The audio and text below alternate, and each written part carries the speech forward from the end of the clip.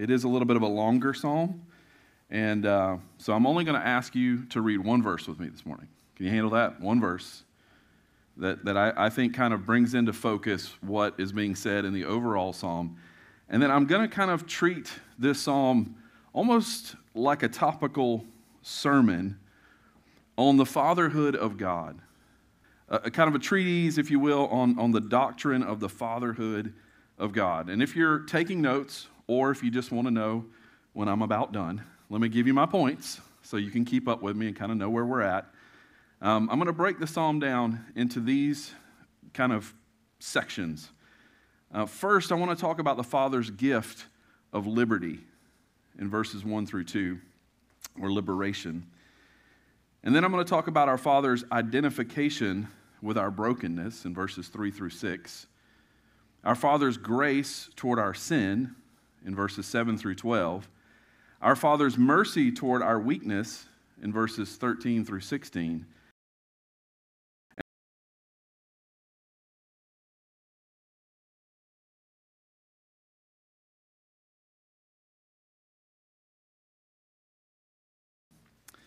I find that the concept of the fatherhood of God is often misunderstood.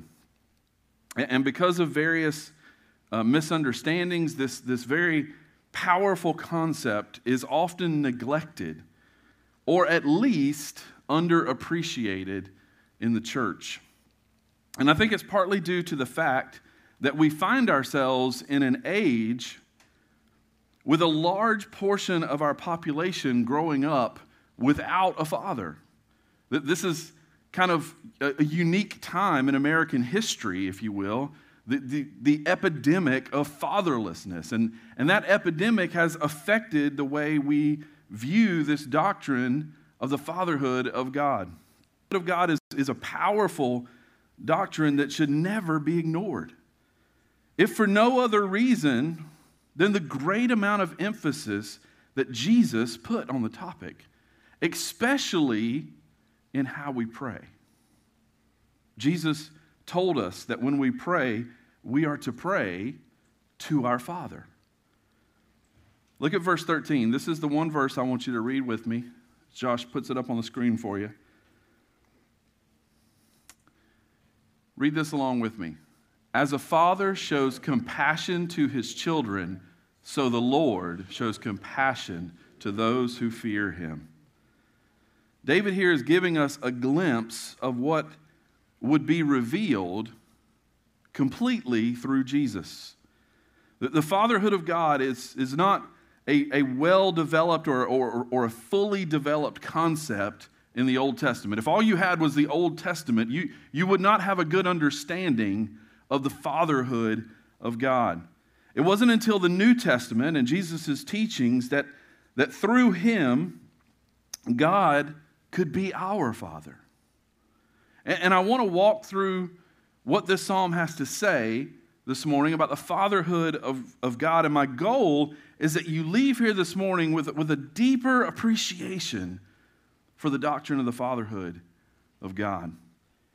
It's important, and its importance in our lives because many of you have grown up without a dad. And with that comes all sorts of distrust of even the idea of fatherhood. It's amazing to me as I'm counseling how many people struggle just to call God Father.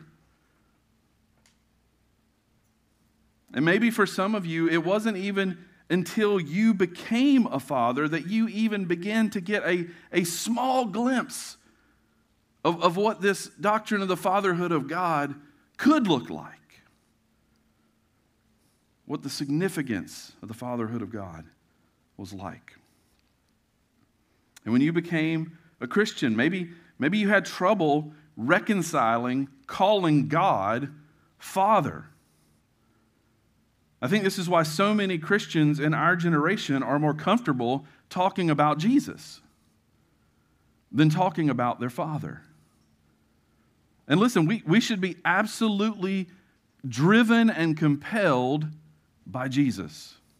After all, there's no other name under the sun by which we can be saved. But the problem you will run into is if your focus is just on Jesus and not the Father, is going to be in your prayer life. And maybe some of you struggle in your prayer life, and this may be the reason why. It's because unlike what Jesus told you to do, which is when you pray like this, Our Father in heaven, many people that I've talked to just struggle with ever saying Father. And instead, they always just kind of, they're praying to Jesus, hoping that Jesus will talk to the Father on their behalf if there is a Father. This is something we must wrestle with this morning. We need to wrestle through, and we need to learn what the Scripture has to say about the fatherhood of God. David in this psalm gives us an incredible picture of what God the Father is like. What the Bible teaches is at the center of the universe, there's a relationship between a father and a son. Everything revolves around that relationship. And I believe in the heart of all of us, because we're made in the image of God, there is a yearning for that Father's love and approval. I base that on many things that you find in God's Word, but not just what I see in God's Word, what I see in the world in which I live. Just opening my eyes and looking around, I see this truth that inside of us there is a desire for a Father's love and a Father's approval. If that weren't true, there wouldn't be cults. One of my dear friends is here with us this morning, and she grew up in a cult. And I know for Lake City, that's not because a lot of people did.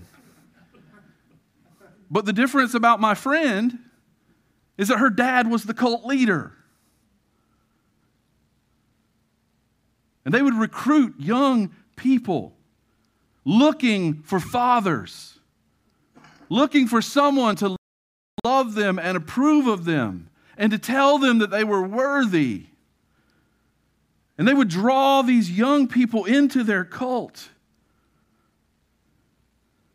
They would then send those same young people back out, searching, looking for other young people. People that they recognized were missing something in their life. They were missing that love and approval of a father, and they would then recruit them and invite them to come and be a part of that cult with them. And like all cults over time, it shifted into a place of wickedness and abuse and just horrors that were unimaginable. But here's the thing, guys. That same story plays out over and over and over again. If you spend any time studying cults, you see this same pattern. Why? Because deep inside of each and every one of us is a desire to be loved and approved of by our fathers, or whoever we claim our fathers to be. Cult leaders know that inside of our hearts is this desire. And they play on that desire to get what they want. For most of us, when we think about the fatherhood of God, we fall into one of two schools of thought. First, we think of our earthly father that was far from perfect. Or again, like I've said, for so many of you, you didn't even have one. Mom raised you, or grandma raised you, or grandpa raised you. There was no father in your life. Or second, if you had a relatively good father, you tend to think of God in terms of your earthly father and how he treated you. And whether you realize it or not, that relationship has tainted in some ways the way you view God. But I would argue this morning that Scripture goes far beyond those two categories. Beyond the best earthly father figure that you ever had, or the worst father figure you ever had. God's word pushes us so much deeper into this idea of the fatherhood of God. And the fact is when we truly understand the fatherhood of God, it would be represented in the way that we live. In other words, once we begin to understand what it really means to have a father who loves us and approves of us, it changes our behavior. It changes the way we live Sunday to Sunday. The fatherhood of God should affect our faith. The fatherhood of God should change the habits of our souls. The fatherhood of God should lead us into deeper levels of trusting Him. The fatherhood of God should sustain us when life is challenging. Because if you think about it, isn't that what you wanted as a child? See, I've tried to train my girls from a very early age that they can trust me. These are the sermons they hate, where I talk about them, by the way. And they're to the point now where I run it all past them first. But their faith in me was almost unconscious when they were little. It was just there. They just had faith in me. But as they got a little bit older, I would always try to put them in situations where they would have to learn to trust me. I would ask them, do you trust that I want what's best for you? So even though my kids didn't always like surprises, and they still don't, I wanted to prepare them for life because I love them. Because if you've been living for very long, you know you can't script life. You can't schedule life. As much as we try to, as much as our hearts desire it, life throws us a curveball. And we've got to be prepared for that. Otherwise, we run and we struggle in those moments to trust God because it didn't go the way we thought it should go. And so I would try to create those moments in their life. I would plan a whole day for them. Wouldn't tell them what we were doing. And then I would ask them, are you excited about today? To which, they're like, well, that depends. Is it a day of cleaning? Is it a day of, what kind of day do you have planned for me? But then I would ask them, do you trust your dad? Do you trust that I want nothing but the best for you? And why should they trust me? Well, they knew I provided for them. They knew I cared for them. To the best of my knowledge, they never went hungry. I wanted them to learn that they could trust me because I knew ultimately, one day, they were going to have to learn to trust their Heavenly Father. And their Heavenly Father doesn't always tell you what you're going to be doing in advance. It's probably a good thing He doesn't, because most of us would never do it. And I wanted them to get that and to learn that lesson. But listen, these lessons don't even compare to how God is our Father. I am a poor reflection, even on my absolute best day, of what God the Father is. What I want you to understand this morning is that the difference is that our Father is a holy Father. And that we can only know Him through His Son and the cross. Because the best earthly dad knows nothing of dealing with sin, of dealing with the wrath and the judgment that we all face because of that sin. But our Father, because of His great love for us, His holy love displayed through Jesus Christ, and through the cross, reconciled those things so that we don't have to taste them. We don't have to taste death because of what our Father did for us. And that sets him apart from every other father. No matter how great they are, the best earthly father is just a poor reflection of what God, our Father, is like as seen through Jesus. But he can't be known apart from Jesus. And that's why Jesus himself said in John 14:6, I am the way and the truth and the life. No one comes to the Father but through me. What he's saying is that the fatherhood of God is only experienced when you are in the Son. When we are in the Son, the work of Christ on the cross, that the Father, the Son are working together to bring about redemption and reconciliation in our broken world.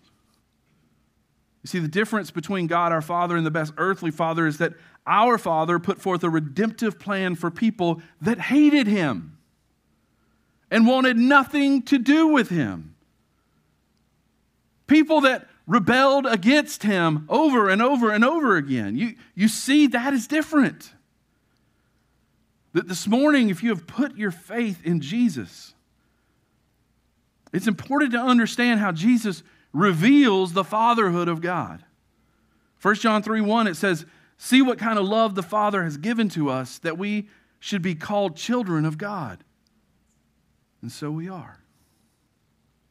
And we're told in Romans 8:15, for you did not receive the spirit of slavery to fall back into fear, but you have received the spirit of adoption as sons, by whom we cry, Abba, Father. So why is there a disconnect in so many of our lives between our relationship with Jesus and our relationship with the Father? Well, why doesn't the fatherhood of God excite us the way it ought to?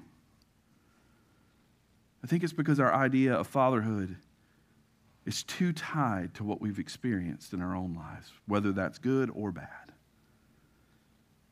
rather than what has been experienced and revealed by the Holy Spirit. As we have trusted in the Son who actually gives us access to the Father. And this psalm opens up for us what God the Father is like. And when we pray to the Father, you should have these gifts in mind. The psalm begins with our Father's gift of liberation. The psalmist is praising God for the liberation that he has experienced through knowing him. Notice here, David is singing to himself. There's an inner monologue going on here. This is not necessarily something he's singing in front of a large group of people. This is something he's reflecting on in his own heart. Bless the Lord, O my soul, and all that is within me. Bless his holy name. Bless the Lord, O my soul, and forget not all his benefits. Like David does here in this inner monologue, we must use our minds and our memories to ignite our emotions. When the gloom and the doom surround us and life invades us with all kinds of troubles, we need to remind ourselves. We need to sing to ourselves. In the beginning of this song is a reminder that as children of God, we must remember that we need our Father. See, we're taught in life as you grow into adulthood that you move beyond childish dependence. And we move into maturity as independent adults, no longer dependent on earthly fathers. And see, this is what I mean when I say that our view of God and our understanding of the fatherhood of God is often impacted by what we experience. Because even subconsciously sometimes there's a part of us that thinks, well, I need to be maturing to a place where I am less dependent upon God, that if I just read my Bible enough, and if I just pray enough, if I just do the right things,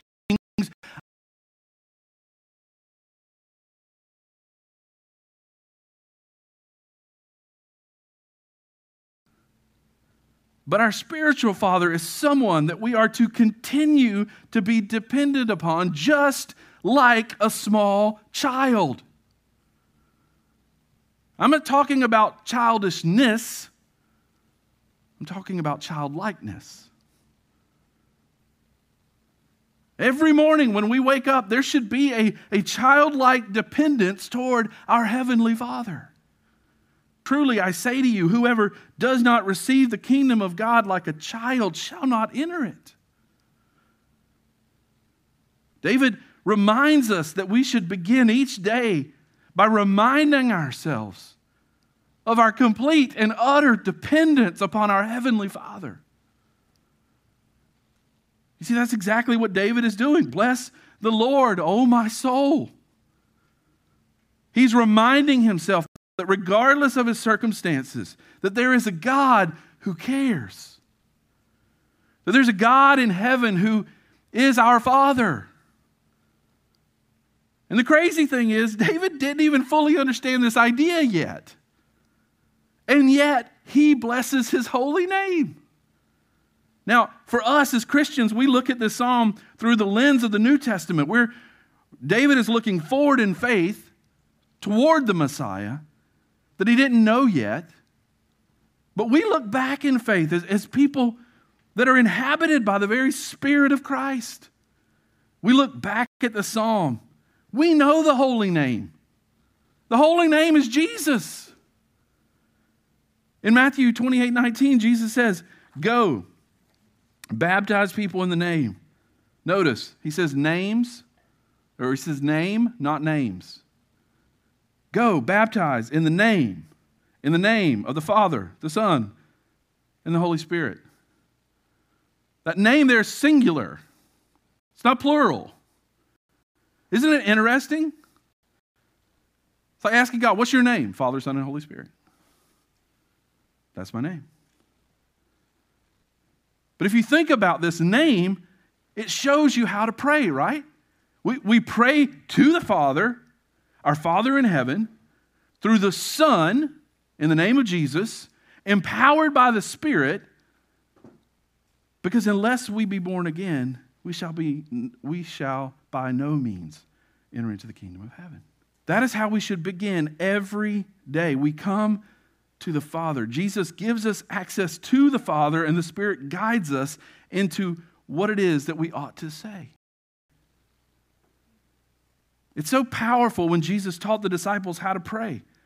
In Matthew 6, he says, go into your room and shut the door and pray. And notice that there's a hint of an inner monologue there, right?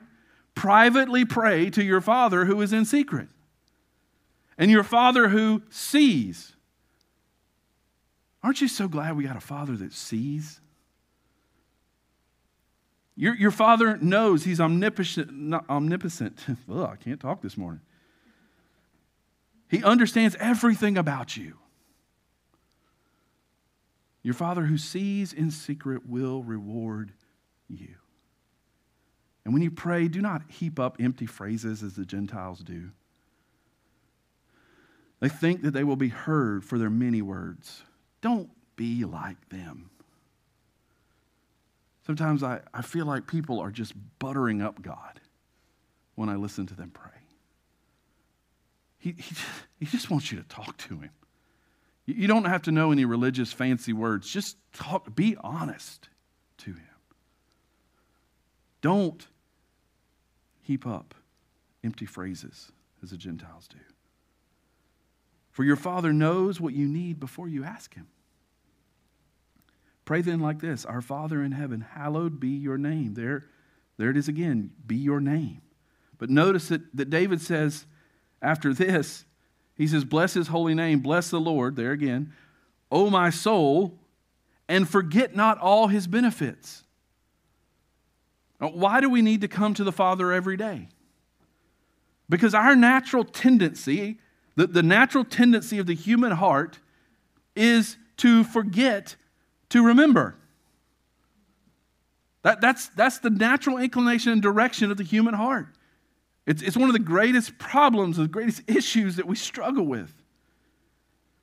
If it's not in front of us, we don't remember it. Right? We have a saying for it, right? Out of sight, out of mind. Well, listen, that's incredibly challenging when we worship a God that you cannot see. But faith is vision of the soul. So we direct the gaze of the soul upon a God who is before us, who's present and available to us. And so we come before him and we are called to remember. What are we called to remember? We're called to remember the benefits, the blessings that he has given to us in our lives. That he is a father who provides. And sadly, many of us in our daily life, we forget God. The fatherhood of God has little to no impact on our daily lives. So David is telling us that we need to remind ourselves that we need God. That we need our Heavenly Father who has blessed us so much. David is reminding himself here of Deuteronomy 8:11 through 14. Take care lest you forget the Lord, your God, by not keeping his commandments and his rules and his statutes. Notice forgetfulness leads to what? Disobedience. Deuteronomy continues, which I command you, lest when you have eaten and are full and have built good houses and live in them, and when your herds and flocks multiply and your silver and gold is multiplied and all that you have is multiplied, then your heart be lifted up and you forget the Lord your God who brought you out of the land of Egypt, out of the house of slavery. In other words, once you get that good job, once you fill up that bank account, once you build your house that you've always been dreaming of, the temptation for every single person is to forget God. And it's important to remember that Israel is an archetype of every nation, of every people group. People who were once enslaved by their own sinfulness and then set free by Jesus. But the moment Jesus sets you free, often we enter into times where we forget that we still need the Father every single day. Just because you have a season of peace and prosperity, or abundance even, doesn't mean you can let your guard down. And you don't need your Heavenly Father anymore. Because listen, we are by nature prodigal. And will always be. And praise God that our relationship to the Father is not dependent upon our performance, but upon Jesus. But we remind ourselves, because our joy and contentment come only when we place ourselves in the fact that this is a theology of liberty. We thank God, our Father, for the fact that He has set us free through His Son.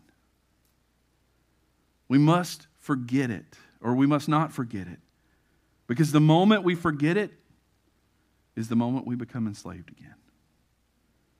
David says, bless the Lord. But how do we bless the Lord? How do we bless our Father? Have you ever slowed down to think about that? Is blessing the Father just saying the words? Is that enough? I mean, I think proclamation of blessing is a part of what David is saying here, but I don't think it's the whole of it. So if there's more, how do we bless the Lord? Do we bless the Lord when we simply do what is right? Let me make this more concrete maybe.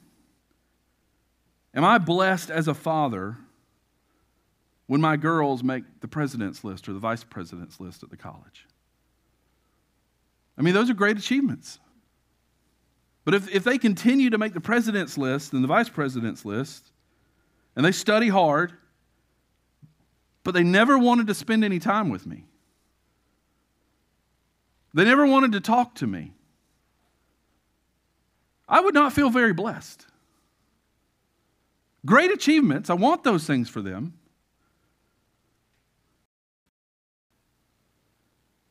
But apart from a relationship, I'm not blessed.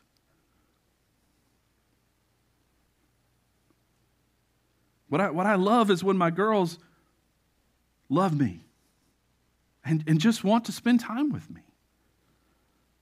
What I love is when I see my girls caring for their friends and they're praying for their friends and they're showing compassion to those that are often overlooked by others. That blesses me as a father. See, so many parents make the mistake of trying to break the will of their children. This is a side free parenting note. The goal of parenting should never be trying to break your child's will. The goal of parenting should be instead training the will of the child. I want obedience from my daughters. But I don't want their obedience without heart and without a relationship. And that's what happens when you try to break the will of your child. And I think that's something that we forget with our God, with our Father. God is blessed when we remember that He's our Father. And what He wants is that we would turn to Him. Matthew 7:11 says, "If you then, who are evil, know how to give good gifts to your children, how much more will your Father who is in heaven give good things to those who ask Him?" The reason I say that it's because some of you, the reason I say that is because some of you had fathers that were never proud of you. Unless you did everything right according to their standard. But that's not how our Heavenly Father is. That's not what He's like. What He wants from us is a willingness to come to Him and say, actually, I don't have it all figured out. I don't have my act together. I don't have my house in order. I need your help. I desperately need you. That's how your Father in heaven is. Not only do we see in these first verses, the first two verses, our Father's gift of liberation, but in verses 3 through 6, our Father's identification with our brokenness. Notice what David says in verse 3, "Who forgives all your iniquity, who heals all your diseases."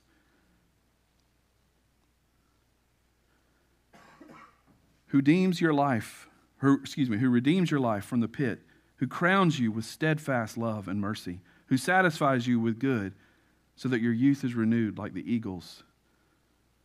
The Lord works righteousness and justice for those who are oppressed. I want you to notice all of the things that David reflects on about God. What he's showing us is that it would require God to identify with our brokenness to be able to fix it. That He would have to go into the messiness of our lives. And so His faith in His Father is that this Father is willing to deal with David's sinfulness. It's willing to deal with the sickness. Is willing to bring redemption from death. And that there's hope in life. This Father will crown him with steadfast love. That there will be covenant faithfulness no matter what. That his Father's mercy is new every day. That his Father would be the source of his energy. That He alone would be his satisfaction. That He would be his portion. But in order for God to do those things, He would have to identify in some way with David's brokenness. And what's powerful about these verses is David is making all sorts of declarations. that he could not have understood how it would be accomplished. And this is why, again, the Old Testament is looking forward by faith. The writers of the Old Testament didn't fully understand, but as guided by the Spirit, it's all pointing toward Jesus. So how would God forgive iniquity? God does not have a weak love like so many of us do that simply turns the other cheek and refuses to look at man's iniquity. David was confident that there would be a way in which God would be able to work this forgiveness. David had confidence that though the world completely overrun with sickness and disease, that God was somehow going to be a healer of his creation and his people. That though death touches everything, that somehow God would redeem our life, even from the pit. There's almost a glimmer there of the resurrection in what David says. That God would crown him with steadfast love and mercy, even though there had been moments of rebellion in his own life. That God's faithfulness to his own character would surpass David's weakness somehow. What is powerful about that is that the Father's identification with our brokenness is directly connected to our Father's character. And we can claim these verses even more fully than David, who wrote them. Because we know what the Father did to accomplish all these things through Christ. That the only way that the Father was able to forgive was through the Son identifying himself fully with humanity. It would require the Word becoming flesh. The way that the Father was able to redeem each of us from death was that the Son would have to absorb death into himself. The only way that he could crown us with steadfast love and mercy and not judge us all and send us all to hell was that he had to absorb that curse and that condemnation. He who knew no sin became sin on our behalf. He had to absorb all of that into himself. The only way that he could satisfy us and fill us with vitality that is energizing and life-giving would be through sending us his Spirit, which would require first the sending of his Son. See, David is prophetically looking forward. Our Father identifies with our brokenness. David doesn't know how God is going to do it, but David trusted his heavenly Father. Do you trust your heavenly Father this morning? After all, we have a more complete picture. We understand God's plan to send Jesus, his Son. Even without that, David proclaims this kind of faith. And all he had was the law. David's getting pumped on God reading Leviticus. Now, some of y'all are trying to read through the Bible in a year, and you're kind of getting bogged down in Leviticus right now, and you're learning all about why you don't mix cotton and wool together when you make clothes. David's reading that and going, bless the Lord. That's all he's got. We've got the Gospels. We've got Jesus. We've got the whole story.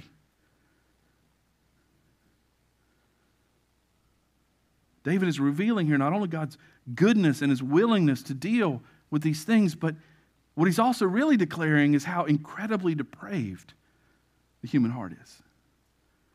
Because if the heart wasn't as messed up, it wouldn't need forgiveness. We wouldn't need redemption. We wouldn't need steadfast love. Because we would be able to perform it on our own. And you know, the funny thing is, when you read literature, most of the writers in the 20th century, even they knew this. They understood that there was a problem with man's heart. Even if they were Christians, even if they had wanted nothing to do with God, they still seem to understand that there's a massive problem with the human heart. That's where T.S. Eliot got this concept of hollow people. That apart from something invading and life-changing, men were hollow, in need of something. I believe we find the remedy in the gospel for our heart condition, for our hollowness that we experience. Which brings me to the next part, our Father's grace toward our sin. Because God's willingness to identify with our brokenness was revealed through Jesus. In Hebrews chapter 2, it says that He is our sympathetic high priest, that He was tempted in all ways but without sin. And so He understands, He has identified Himself fully with us. He did something about the problem. And our Father's grace toward our sin, Jesus becomes the explanation of that.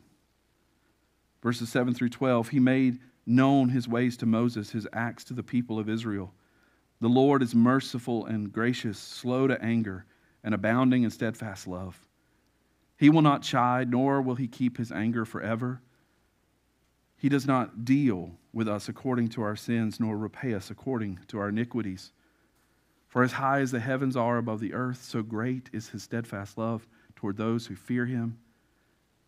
As far as the east is from the west, so far does He remove our transgressions from us. Oh man, what a beautiful set of verses. Notice that David says that the Lord is merciful and gracious, slow to anger and abounding in steadfast love. Let me ask you a question. Do you know why he says this about the Father? I'll give you a hint. He's quoting the most quoted scripture in Scripture. You know where that comes from? Exodus 34:6. In this passage, Moses asked the Lord to show him His glory. And he says, no one can see me and live, but I'll put you in the cleft of a rock. I'll put you behind this rock, and I will allow my glory to pass by, all my goodness pass by you. And so God takes Moses and He puts him in the cleft of the rock. And there passes over him and declares to the Lord what He is like. And what does He say? The Lord, a God merciful and gracious, slow to anger, and abounding in steadfast love and faithfulness. Have you ever wondered what the first thing does about Himself? So you might be tempted to think that the first thing that He would say about Himself is how powerful He is, how holy He is. And He could, because He is all those things and so much more. But this is the first thing God tells humanity about Himself. A God merciful and gracious, slow to anger, abounding in steadfast love and faithfulness. That is what our Father is like. And it goes even farther in this psalm, saying that His anger will not stay forever. Which is why a couple of weeks ago I talked about the strange ministry of the anger of God. It's strange in the sense that it is temporary. It is not a permanent fixture in God's life. There is coming a time where He will cease to be angry because there will cease to be sin. And we'll understand more fully this merciful and gracious God. Notice He uses the illustration of the children of Israel again in their rebellion in the wilderness and their unwillingness to trust God, to truly trust in God. And they are the finding themselves in all sorts of problems. And yet here David says, you're not going to stay angry forever. When it says He's slow to anger, the phrase literally means that He can hold His anger. That He leans toward the side of mercy and grace. Isn't that incredible? Because a lot of you probably grew up in a house where the father couldn't hold his anger. But our Father's grace toward us. When we talk about love, we usually mean it in a very weak way, but God's grace, it means a holy love. It's a love that dealt with sin through self-giving and through self-sacrifice. And so here we have this powerful verse that he will not repay us according to our iniquities. It's what we deserve. And yet we have this merciful Father who says, I'm not going to do that. I'm not going to give you what you deserve. Remember, though, David had no idea how this would occur. We must elevate our understanding of God's love beyond the way our fathers did or did not love us. God's love is about so much more. It's about grace. It's about the holiness of God. It's about God's holy love colliding with our guilt. God's love is all about the cross. We don't understand the fatherhood of God until we come to Jesus through the cross. Notice that David is trusting that God is somehow not only going to be able to forgive sin, but he's somehow going to be able to literally put it away. None of us can do that. You may be able to forgive, but you can't even forget.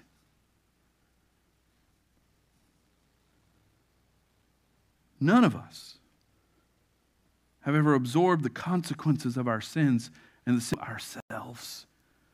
And most definitely, we've never done that for our enemies. And yet, that's what our Father is like. God is holy. So when we talk about God's love, His grace towards us, we're talking about a Father dealing with hell, with the curse and with the wrath. We're talking about Him eradicating that through the sacrifice of Jesus. That is incredible. In some ways, it's beyond our comprehension.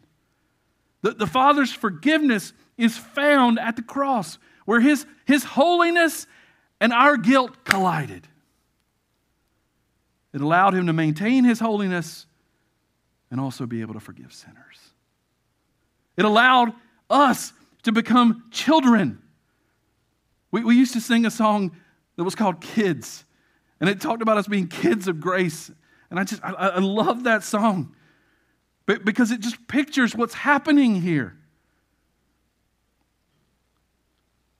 It pictures that He that knew no sin became sin, so that in Him we might become the righteousness of God. We might become the kids of grace, the children of God.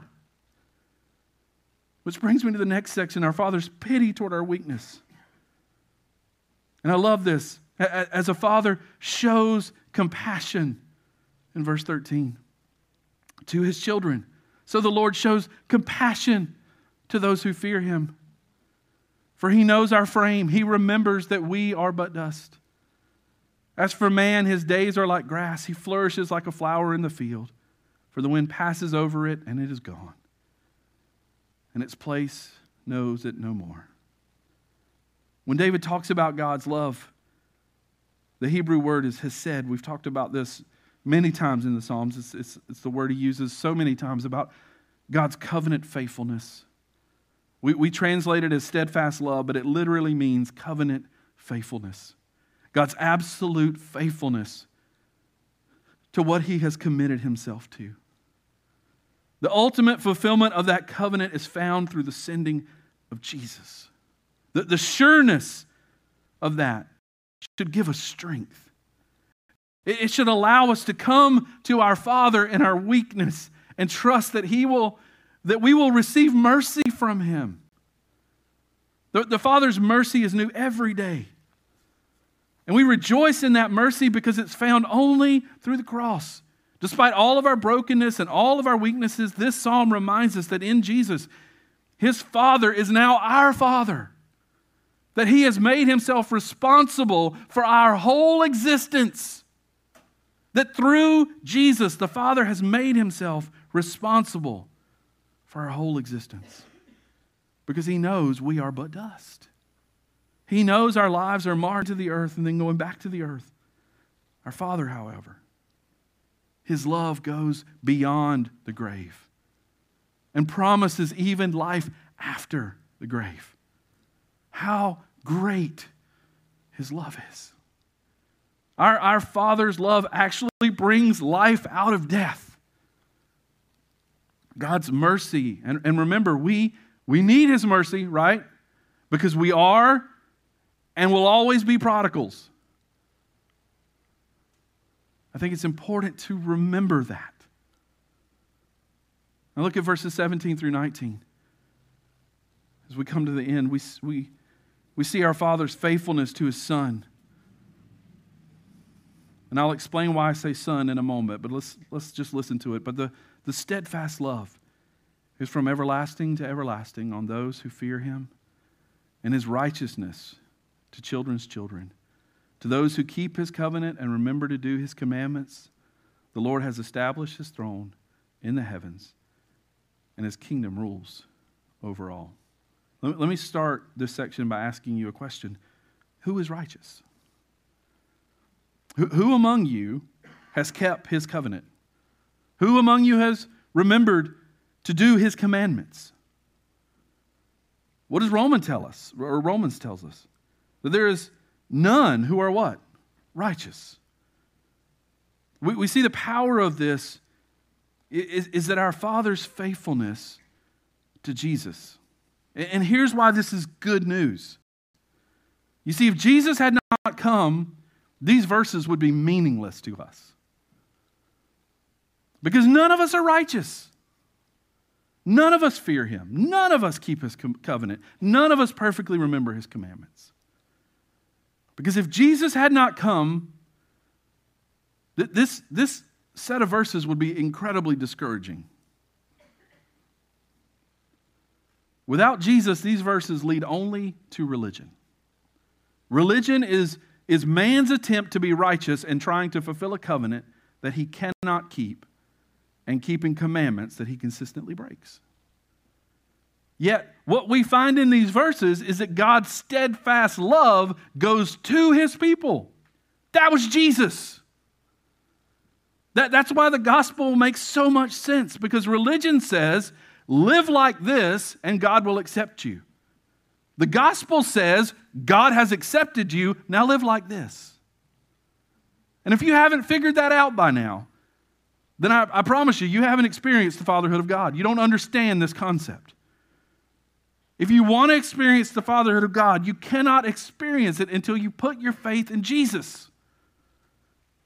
And know that even your faith is a gift given to you by our Heavenly Father. We may deny God, but He cannot forget us. Being Father, He is faithful by His nature and His goodwill toward us. And that's unchangeable. And that's true because of Jesus' work on the cross. So we come to the Father through the Son, through the Father's faithfulness to the Son. When we come before the Father, how do we know that our sins are forgiven? It's because He doesn't view us through the lens of who we are. He views us through the lens of who we are meant to be in His Spirit, in His Son. All who are in Him, we're told, they've been chosen before the foundation of the world. Who was the one that was chosen before the foundation of the world? The Son. The question for you this morning is, are you in Him? Because if you're in Him, you have free access to this Father. The Father is always faithful to the Son. He is our Father and we are His children. And I want to make sure you leave here this morning and you get that. The reality comes only by the virtue of our relationship to His Son. When we realize that, when we finally understand that, we can put to death our self-effort. Instead, we are driven to our knees at the foot of the cross. The cross is where we find what fatherhood is really like. You won't fully discover what God the Father was like by being a father. It'll help. It'll give you glimpses. But you'll discover what God the Father is like by falling in love with Jesus. Jesus will open up the heart of the Father to you in ways that you never expected, and you'll find yourself waking up and singing like David in verses 20 through 22. Bless the Lord, O you His angels, you mighty ones who do His word, obeying the voice of the Lord. Bless the Lord, all His hosts, His ministers who do His will. Bless the Lord, all His works, in all places of His dominion. Bless the Lord, O my soul. Why? Because as verse 13 says, the Father shows compassion to his children. And the Holy Spirit groans within his children, crying, Abba, Father. The Spirit is our guarantee that we are his and that he is our Father. We should cast ourselves in utter dependence upon the Father every morning. We pray to the Father through the Son and the Spirit. If you don't know Jesus, start there this morning. Understand the Father until you know Jesus. Jesus says, I am the way and the truth and the life. That he is the great mediator between man and God. He's the door. He's the one who draws us right into the very heart of God. He was God. He has made God seen in the flesh. Emmanuel, God with us. And for us, that is an incredible thing. It's what makes the gospel completely unique. Our God, the God our Father loves us, he cares for us, and he forgives us. My hope and my prayer today is that you would know this love and that you would begin to experience this love today. I pray that the fatherhood of God would become a reality in your life this morning. Let's pray and prepare our hearts for communion. Father, we love you and we thank you for your innumerable gifts to us. Father, I pray for all of the people in this room who woke up this morning and before they came here, their default position was believing and thinking that you are an angry God instead of a merciful God. A God who, through self-sacrifice, sent your only Son to die for his enemies.